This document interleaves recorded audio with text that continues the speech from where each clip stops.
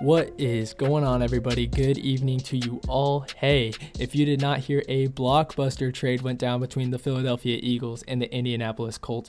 Carson Wentz on the move. Another episode of Hail to the Thorn starts now.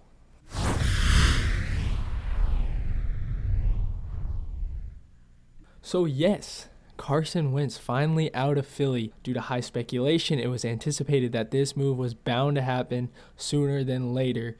Jalen Hurts is officially the future quarterback in Philly, bearing that no trade or draft pick happens where he'd be replaced. Very unlikely, but hey, Carson Wentz to the Colts. And there's a clear winner and there is a clear loser in this trade, and no spoiler alert here. The Colts are the big winners in this. So let's break down this trade a little bit. The Eagles said initially for Carson Wentz, this is likely because of how big his contract was when they initially gave them that new contract, that extension. The Eagles first said they wanted 2 first-round draft picks in exchange for the quarterback.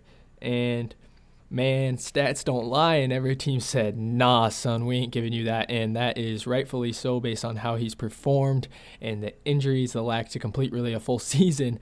Everyone was like, heck no, bro, we ain't giving you that. You ain't Deshaun Watson. You ain't Russell Wilson. Man, you probably aren't even as worth as much as Ben Roethlisberger right now. But at the end of the day, the Colts and the Eagles found a way to get a deal done to ship him to Indianapolis. And if you're the Colts, there's a lot of reasons to be excited for it. First, you didn't give up that much. So we're looking from the Eagles side. They trade Wentz, and in exchange, they get a third-round draft pick for this draft, the 2021 NFL draft. And they also get a second-round pick in the 2022 draft, which could turn into a first-round draft pick. And if you're asking how does that turn into a first-round draft pick? Well, there's 2 ways. First one is if Carson Wentz plays 75% of all offensive snaps next season. The other alternative option is if he plays 70% of the snaps and the Colts make the playoffs in 2021, which with the team they had is very likely. So it turns out the Eagles probably will get that first round, one of the 2 first-round picks that they wanted, but they knew, they should have known at least, and it came a quick reality to them that he was not worth 2 first-round picks, bearing how the Eagles played, how he played. And if he's not Deshaun Watson, so, in the debate right there, we don't even need to continue talking about that.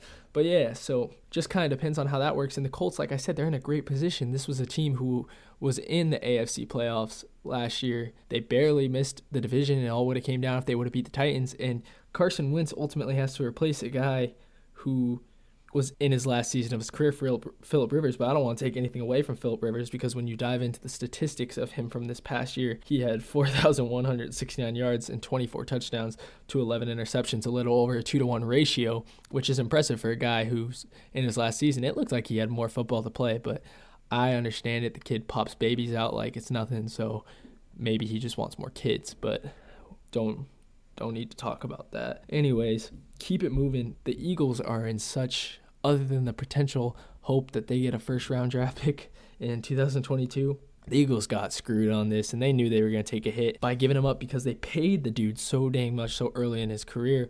And a quick side note, that's kind of a risk you take in sports. That's happening a lot now. You even look at the MLB. Fernando Tatis just signed a fat deal for 14 years, $340 million. Dude hasn't even played 162 games yet. Phenomenal talent. And I don't mean to steer this away from baseball, away from this Wentz trade. Dude's a phenomenal player, maybe one of the best shortstops in the game right now, but he's only going into his 3rd year, and he hasn't even played a full season technically. First year he got hurt. Second year, it was a COVID season. He played the full year for that. But dude's already had 1 serious injury. Despite his talent, despite his skills, I feel like it's so early to be giving him that much of a contract. He's 1 bad injury away from maybe never being the same. Look at Derrick Rose, right? And bringing in basketball. So that's all 3 sports that intertwine. But Wentz had so much money so early, and it hasn't panned out to this point that it's hurting the Eagles long-term, even with this trade. The Eagles are going to take a huge hit, a dead cap hit. How big of a hit? A hit that puts him in the biggest dead cap hit in NFL history. They'll be taking a $33.8 million dead cap hit on Carson Wentz. Like I said, the largest dead cap hit in NFL history.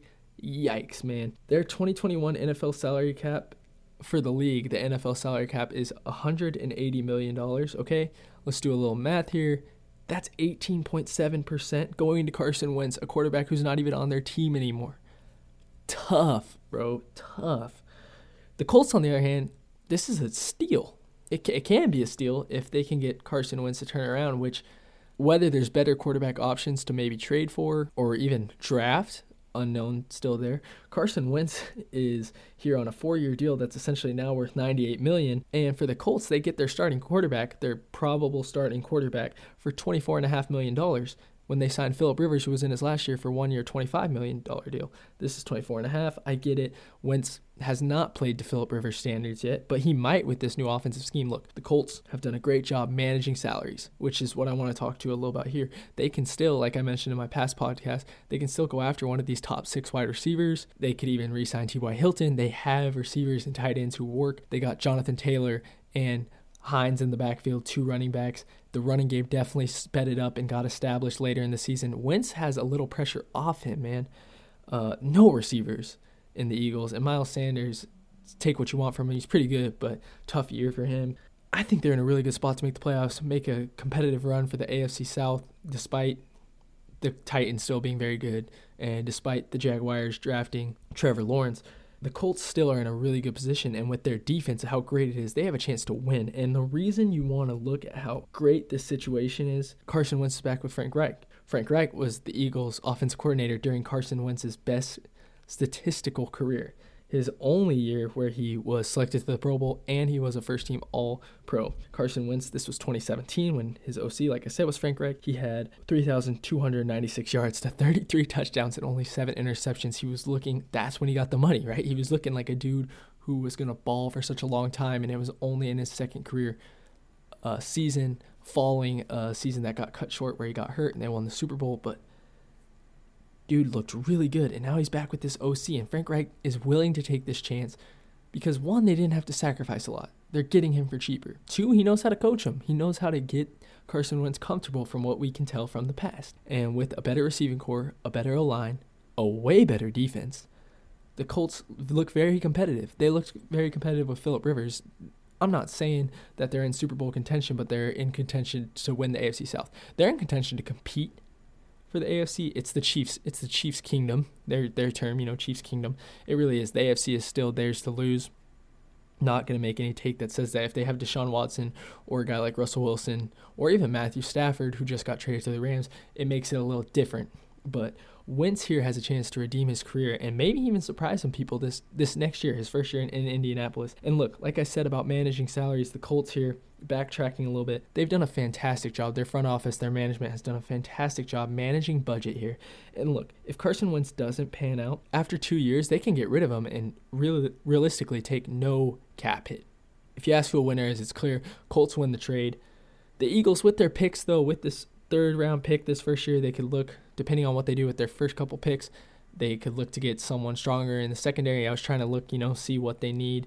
The safety option is something they could look for in that 3rd round pick, or if they pass up on wide receivers for the first 2 rounds, that might be time to try to get a steal in the mid-round with the wide receiver pick. Look, all the best to Jalen Hurts. It's his turn now. Let's see how he pans out. He provided some electric sparks for the Eagles offense late in the season when he got his chance to start. Carson Wentz, I hope everyone's rooting for him in the best situation here because, 1, if he does good, it makes FCS players feel better about their chances to get drafted, especially with a guy like Trey Lance. Him and Carson Wentz, they went to the same school, both great quarterback prospects, very different play styles. Trey Lance gets a little bit of hesitation on where do we want to take this guy? Do we want to pick him in the first round because of how Carson Wentz has played out of an FCS school in the NFL so far? But big chance for him to change his career around. Frank Reich is taking this risk, but it doesn't really seem like a risk to him. Regardless, I think the Colts got a really legitimate shot to be good. And if their defense and O-line keeps growing and developing like they can, watch out, right? This one was shorter. I wanted to keep it short. This is the only topic we got.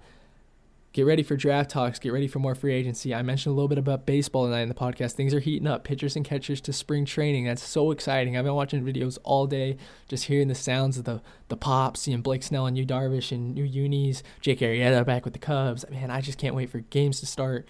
Can't wait to start talking about these things. NBA basketball is getting hot tonight. If you are listening to this on Thursday, the 18th of February when I posted this, Lakers Nets tonight should be a crazy game. Let's see if the Nets play differently on defense when they're playing a team that they could easily see in the finals. It is a potential NBA Finals preview. I'm excited for it. like I said, just a lot going on. This is right where the podcast wants to be. Thank you guys so much for the support. You saw that I'm on Twitter.